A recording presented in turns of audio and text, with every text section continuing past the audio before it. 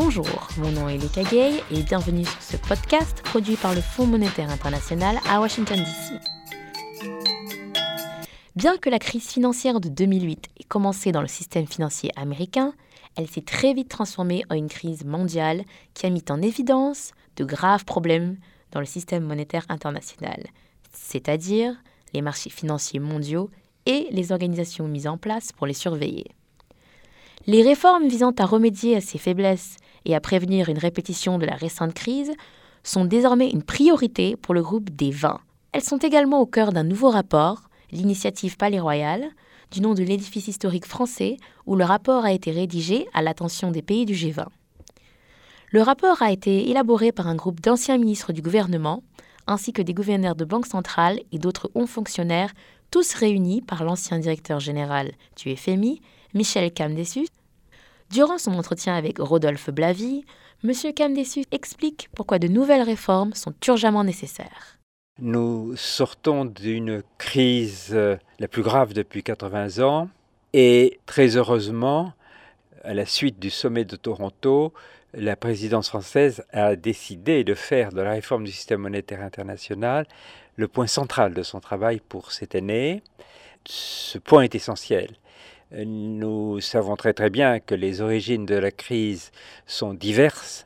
Elles tiennent à des désordres dans le système financier international, elles tiennent à un certain laxisme des politiques monétaires, mais à n'en pas douter, elles tiennent aussi au fait que nous vivons sous un non-système et le propre d'un non-système est de ne pas engendrer de discipline. Et nous avons vu où le manque de discipline dans le système nous a conduits. Il est donc essentiel de créer un vrai système. C'est une tâche qui dépassera la présidence française parce que ça implique un travail de plusieurs années. Mais il est important qu'on ne laisse pas la crise s'achever et l'énergie de la réforme se perdre avant que cette réforme ne soit bien engagée.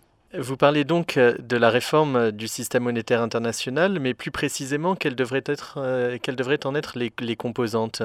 Eh bien, écoutez, pour ma part, j'approuve tout à fait les têtes de chapitre qui ont été retenues le week-end dernier par le G20 réuni à Paris. Il y est question d'un renforcement de la surveillance du fonds. Il y est question d'une meilleure connaissance et d'un contrôle effectif, d'un management de la liquidité globale, à un moment où nous voyons combien les risques d'assèchement de la liquidité comme de surliquidité de l'économie peuvent entraîner des conséquences catastrophiques. Il a été question d'une sorte de redépart du droit de tirage spécial. Il y est question aussi du changement de la gouvernance du Fonds monétaire international. Ceci me semble essentiel au moment où on renforce considérablement les responsabilités du Fonds monétaire, en proposant même de l'élargir à l'ensemble de la sphère financière. Il est évident qu'il faut donner au Fonds monétaire une légitimité et une structure beaucoup plus forte pour qu'il puisse faire efficacement son travail.